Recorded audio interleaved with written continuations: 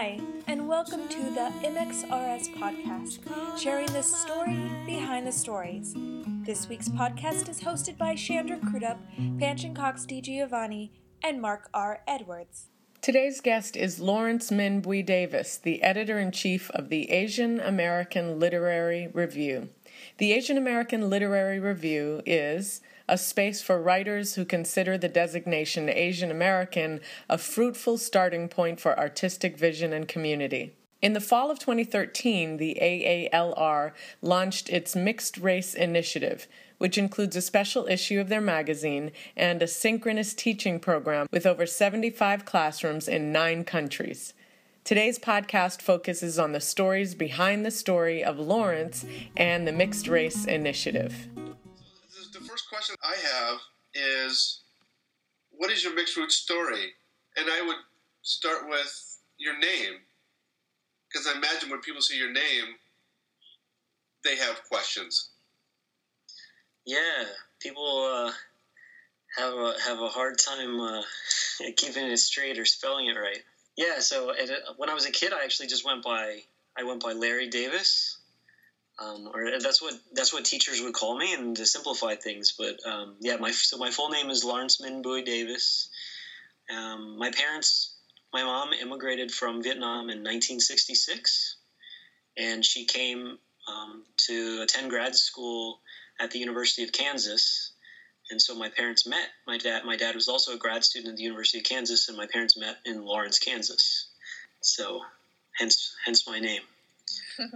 And so they decided to hyphenate it. So my first name is Lawrence-Minh. Minh is also part of my mom's name. Her name's Minh Tom.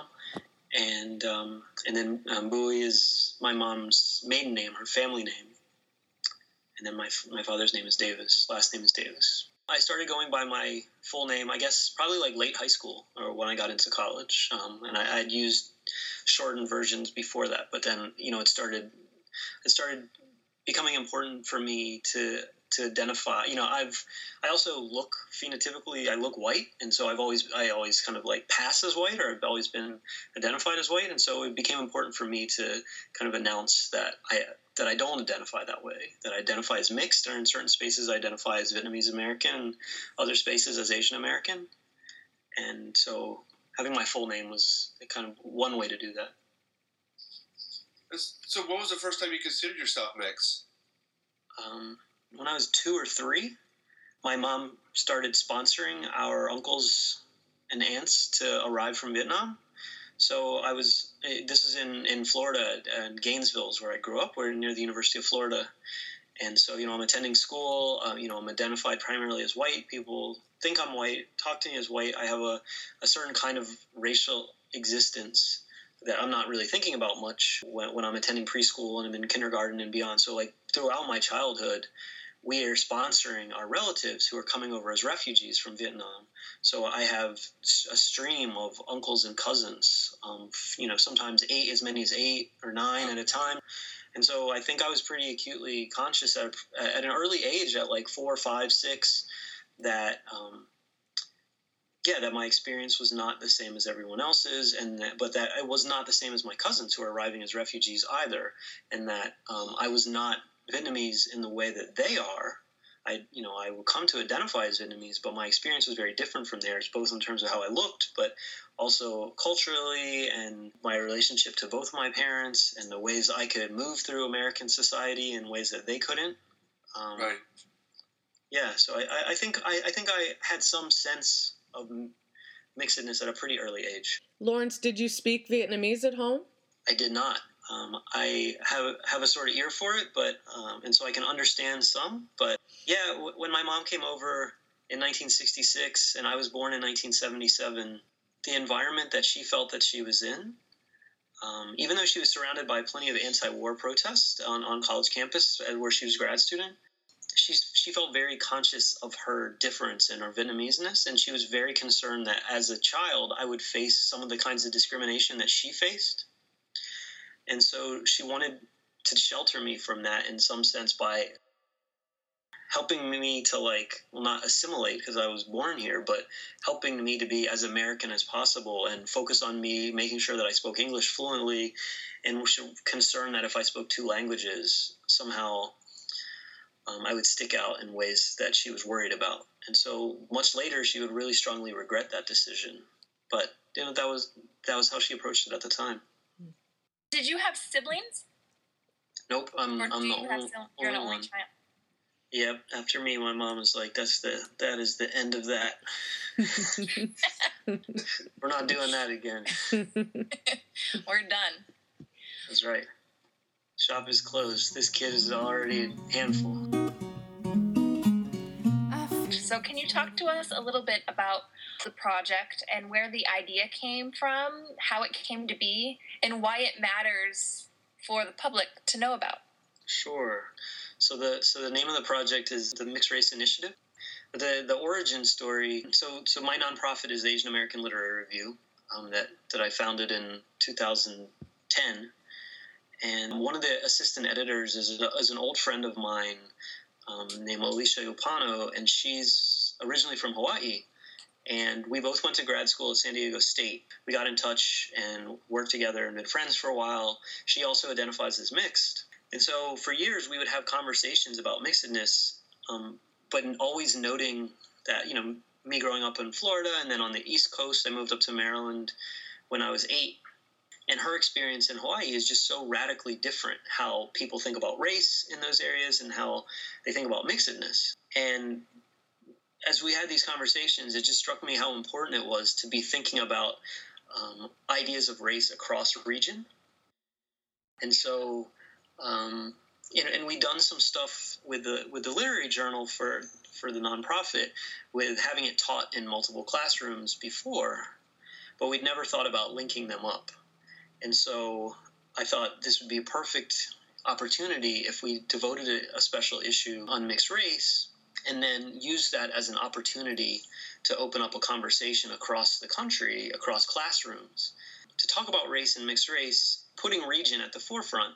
And then as it developed, my immediate network is in Asian American Studies. But then, of course, I was in touch with a lot of folks who are teaching mixed race studies classes. But then I started reaching out to folks in other fields, in American studies, ethnic studies, then also Native American studies, Indigenous studies, African American studies, women's studies.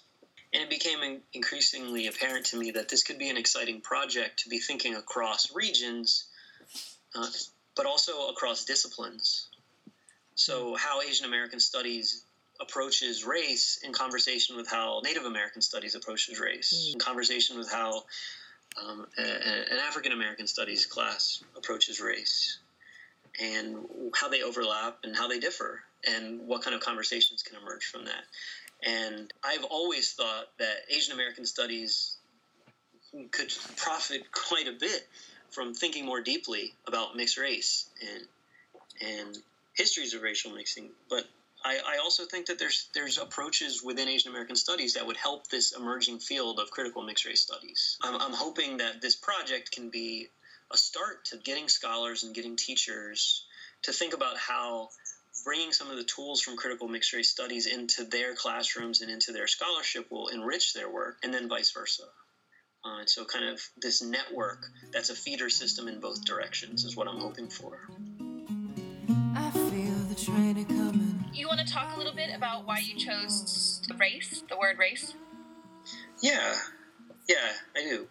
We decided to call it Mixed Race Initiative as a way of signaling what we're up to, and as a way of broadcasting that this is anti-racist work. And that may seem counterintuitive if we're taking the idea of saying mixed race reproduces these problems of thinking of race as a biological construct, say, or race as anything but a social construct that we always need to be pressing on and questioning.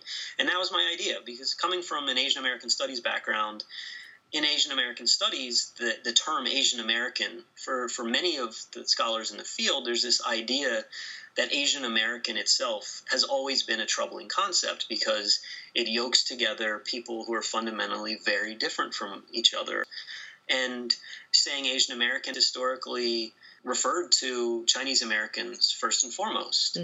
and then Japanese Americans and Chinese Americans, and maybe Japanese American, East Asians.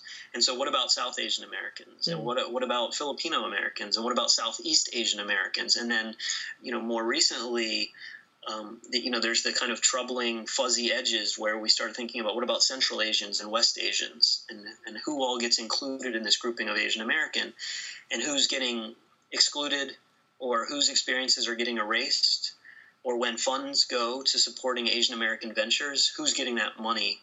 How's it getting distributed? Who's thinking about representation? And then basically it all breaks down. And the answer is that it never works very well, and that people are always getting left out and excluded, and nobody is happy. And it's a bad compromise all the time. So how do we continue using the term Asian American with any faith? And the answer for many of us is we use it not as a descriptor of these people, these communities, but that we are holding up as an idea or as a critique. Like when we say Asian American, that notion is always up for criticism and continual criticism that of who's using it and how, and what are we doing as teachers, as scholars, as community members when we say Asian American. What are we doing when we say that? Always assuming that term is not fixed and it's not static, and it's something we need to continually press on, especially in our own usage of it. And so I always approach the Mixed Race Initiative with this idea, or how I think of mixedness. So I say that I'm mixed, but when I say what we're up to or what we're talking about is mixed race, my idea is that that's an idea that's meant to be in question. I'm hoping that what we're doing is destabilizing that idea always and consistently throughout the teaching practices and throughout the issue that we produced and the work that we've asked contributors to produce. And so mixed race as a way of destabilizing race, which I think is at the heart of anti-racist work. I mean, one is recognizing the kind of continual violence conducted in the name of race, but the other is acknowledging that race itself is a construct that we need to question and we need to push on, and that we continually need to ask other people around us to question. So, Lawrence, generally the Asian American Literary Review comes in the form of a magazine, but this mixed race issue was delivered inside of a box. Can you talk about the genesis of the box? There's a number of influences, but I mean, I guess the most immediate is this idea that race is a construction. And so that I wanted to have a box as a construction, like mixed race is a box. This idea of making literal or concrete the construction of race. So this box is race, supposedly. It's something we built. And so we're going to question that building. So that's a reference or an allusion to the census box, of course, is one of the boxes of race that we think of immediately. But then we've titled within the issue, when you open it up, and there's multiple pieces inside, and so there's 3 different books, there's a fold-out map, and there's a deck of playing cards, and so we've named each of the books. So one is Pandora's Box, one is Black Box, and one is Inbox, and these were all 3 different kinds of boxes that we thought would be fun ways to thematize mixed race. So mixed race is Pandora's Box, so this idea of mixed race and miscegenation historically as trouble, or as this kind of continual bad surprises, or the end of, when you have miscegenation, bad things are going to happen. This is the ruin of society, in the way that Pandora's Box is the ruin of mankind. And then on the other hand, we have Black Box, and the idea is that, like the black box in an airplane, as historical memory, or what survives. And so mixed race in the bodies of mixed people as like supposedly as some kind of record of histories and of migration and movement and war and colonization, and mixed people as a way of thinking about human experience in a different way, and remembering human experience, or a lasting record of human experience. And then mixed race as an inbox is the other book.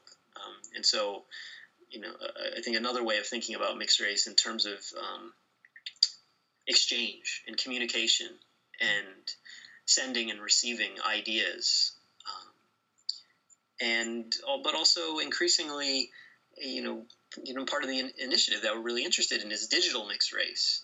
What happens to ideas of race and mixing in this age of social media, age of new media, when we have new kinds of community forming and when we have new kinds of exchanges, what happens to discourses about race? And so inbox, mixed race is inbox, and thinking in terms of technology and how that fundamentally shifts how we think about race. And I always design this with the idea that I'm going to teach this thing. I think of myself as an editor. I think of myself as a teacher. And I thought, I want to make something that I can teach in my class. Mm-hmm. And I always envisioned, if I'm going to have students, if I'm going to make the ideal text for me, or something that I think will be interesting and fun to teach, I want to have this experience where students get it and they're like, whoa, what is that? I'm excited to work with this. It's so great for an educator because you can't teach a teacher-centered class using this box because it forces interactivity. And that's the mixed experience, is this interactivity. As an instructor, you want to have your box of tricks, and you could have an entire class to talk about the symbolism of the box, which is brilliant. It does invite interactivity amongst the students, but also across the classrooms. Like my class right now, we're working with a class at UMass Amherst that's taught by a professor there named Asha Nadkarni, and she came up with the idea of, let's make a mixed race glossary, where the students in our two classes will trace some of the terms for mixedness across the issue, and then we'll go out and they'll do this extra research. What are the word origins? Where has it been used? How's it evolved over time? And then we'll look at how it's treated in the issue itself. And I'm working with another class with a professor by the name of Alexandrina Agloro. Our classes are going to work together. We're going to do a Skype session and have our classes interact directly, and then we're going to do a kind of Twitter session where we're going to tweet at each other a discussion about some of the pieces in the issue. I like that it opens up possibilities of working across classrooms in really exciting ways. So you talked a lot about the visual component, and so I'd like you to speak a little more about the idea around the deck of cards that are within the box. The inspiration for the cards, I attended Natasha Trethewey's inaugural reading. She's our current U.S. Poet Laureate. She gave a reading at the Library of Congress, and she actually read a poem that we've included in the box with a response to it. She also read another poem about Costa paintings, and I'd heard of them vaguely before, but I hadn't spent much time thinking about it. And so she has a poem about Costa paintings. So there are these paintings that visually categorize race and mixtures of race, right, with the idea that, okay, so here is 1/2, and here is 1/4, and here is 1/8. And by introducing enough proper Spanish blood at the time, you could purify people and kind of breed the native out of people and make them properly Spanish again. And so these paintings were a kind of visual categorization for that. And I found this, absurd and horrifying and fascinating at the same time. And so I was thinking, like, where else have we tried to do this? I mean, and that idea reflects across so many ways we try and categorize race, but especially visually. And I got to thinking about how in popular culture, across multiple cultures, we've tried to do this. And so I thought about the cards as a way to tackle that kind of pervasive mandate we need to enforce visually upon people that this is how race works, and these are the taxonomies, and these are the hierarchies. Visually we need to kind of code superiority. And so the idea of the cards is we have a standard deck of playing cards. We want them to be functional as a deck of playing cards. But so on the faces, where you would normally have, Jack, Queen, King, we have images of popular representations of mixed race from all over. And on the flip sides, on the backs, rather than just like the pattern that you have on a standard card, we just have straight text. So from a distance, they all look the same because they're just text. But the text is something related, sometimes directly, sometimes kind of more obliquely, to the image on the other side that does some kind of work to help us think about the logic of, or the illogic of that image. So either contextualizing it, or in some cases explaining it, but always trying to undermine it, parody it, or point out the kind of the absurdity of what that image is trying to do. And then doing it as a deck of cards, because it gives us these opportunities to think about race as this kind of grand game, but to play around with things, and also to put all of these separate visual logics together and see them as similar, but kind of functioning in different ways at different time periods in different regions. And like one of the immediate things that came to me is this idea of asking students, or asking anybody who's looking at these, to play the game of like, make a poker hand out of them. Make a, since there's no Jack, Queen, King, based on the pictures and the histories that they contain, make like a three of a kind or a pair. So what would pair with, say, an image of a hip-hop video vixen whose kind of mixedness is sexualized in certain ways? If we reach across histories, or outside of U.S. space, or outside of 1990s, 2000 era phenomenon, where else can we find something that pairs with this, that uses a similar kind of logic to think about race? And I think that that's a kind of fascinating exercise. It's very, very important to me. And I'd have had questions about this: is what does it mean to take those often extremely offensive and painful images and reproduce them? And I think the important thing is that these images are out there and they circulate. And so reproducing them is kind of bringing to the surface what is there, fundamentally is there and out there and findable, and not just findable, that we're bombarded with in some form or another, but that you cannot see these in these instances. And what we're doing, you cannot consume these images uncritically, because they are always paired with text that works against them, that undermines their logic. I mean, I see the text as sometimes more directly than others as anti-racist work. This is the writing that we do that says these visual representations are not who we are. They do not encompass our existences. They do not speak for us, and they shouldn't speak about us. They're there, but we can do the work of speaking back against them, and we can pass it along. We can ask other people to question the expectations and the ideas of these representations. My question is, how do we make this work accessible to the very people that need the benefits of anti-racist and anti-classist? How do we make this accessible to those folks? We as cultural producers, working in many cases, working in the academy, working as students of university-level classrooms, or teaching in university-level classrooms, we are reaching a small fraction of the population, and in many cases, not necessarily the people who need it most, or at least we're not reaching many of the people who need it most. We are reaching the people who have the privilege to be in college classrooms and have a tremendous amount of money and resources to put themselves in that position. And so, yeah, that's a great question. Yeah. It's something that, I think it behooves us to keep thinking about. I envision this project as a feeder system.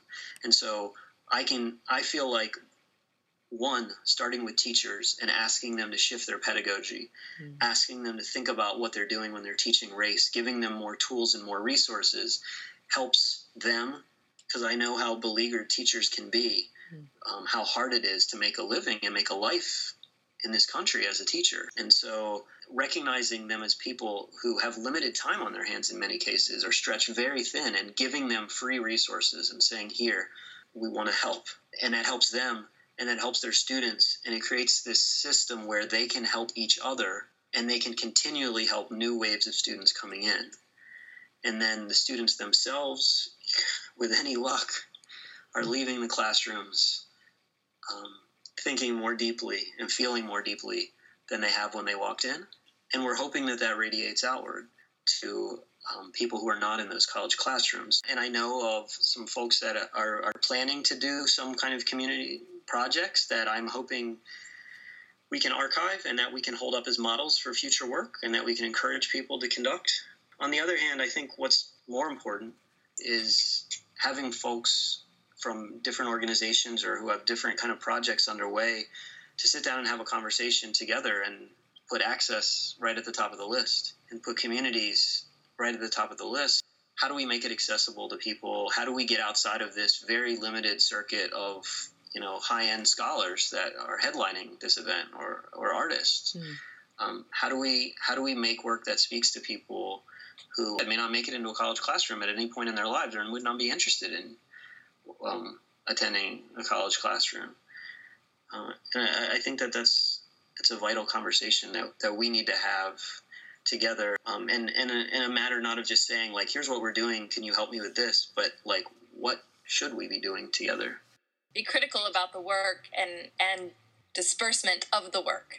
Yeah. So how do we take very dry material and into a digestible story? Once people have a chance to sit down and start saying what brought them there to do the research, that's revelatory, and that's what gets people excited. I agree, and I think that impulse is one we always have to keep in front of our minds, that whatever the work that we're doing and how important the theory, how important the scholarship and research that's being conducted, that it has to be accessible to a broader public or it only does so much good. This is part of the reason why I got into nonprofit work in the first place. I'm a PhD student. I've been a PhD student for a long time, and I was looking at my work, and I was, working on my dissertation, and I was thinking to myself, I think I'm doing important work, and I think all of 10 people are going to read it. And I have these ideas to do other stuff that I think would reach a lot more people and could be a lot more meaningful and impactful, which is not to say scholarly work isn't impactful, but it needs to think about what it's up to and who it's serving and who it's reaching all the time. A part of this project that I haven't talked about at all, actually, that speaks directly to this question, which is throughout the life of this project, I've conducted internships at the University of Maryland with Maryland students who have been on board doing everything with this project from top to bottom. And I've tried to give them as much responsibility as possible.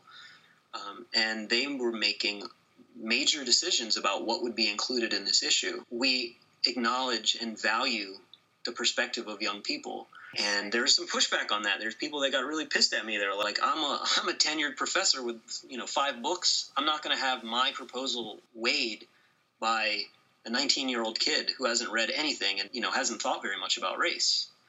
Well, and I think not? I think that's a great question. Yeah. A, why not? And B, why are you so mad about it? Why does it make you so upset? Let's talk a little bit about this.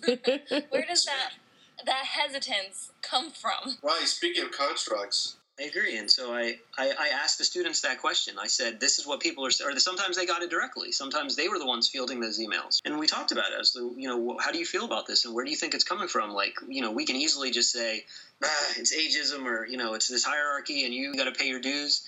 Or we can try and step back and understand it and not take it personally, and try and make sense of it, and then figure out how to work around it. We're not changing our position. You still have that authority and that responsibility of making the decisions on what this project is ultimately going to look like. But we got to think about why people are upset about it. And I think that was a good process for them, and I think it was a good process for the larger project to kind of try and come to terms with some of that resistance. And I agree, in some sense, that these students have a tremendous responsibility to read and to learn more. But I was always very loath to say, just because they're young and just because they haven't read as much and experienced as much as some of us who are getting a little older now, doesn't mean that their perspectives aren't extremely valuable. Mixed Root Stories wants to thank Lawrence-Minh Davis for being our first guest. We also want to express our gratitude to Rachel and Tu, also known as the singer and the songwriter, who created our wonderful jingle. Thanks also to John Crump and Terry LaFleche of TightlyCurly.com for helping with our website, and Benjamin and Tamika at Zerflin.com for designing our logo, which we'll be unveiling in a couple of weeks. You can subscribe to our podcast on iTunes, and while you're there, we'd appreciate a review. Our mission at Mixed Roots Stories is to celebrate and strengthen diverse communities through the power of sharing stories, and we'd love to hear and share your story. Please visit the Promote Your Story link at www.mixedrootsstories.org to tell us about you. We can't wait to hear your story.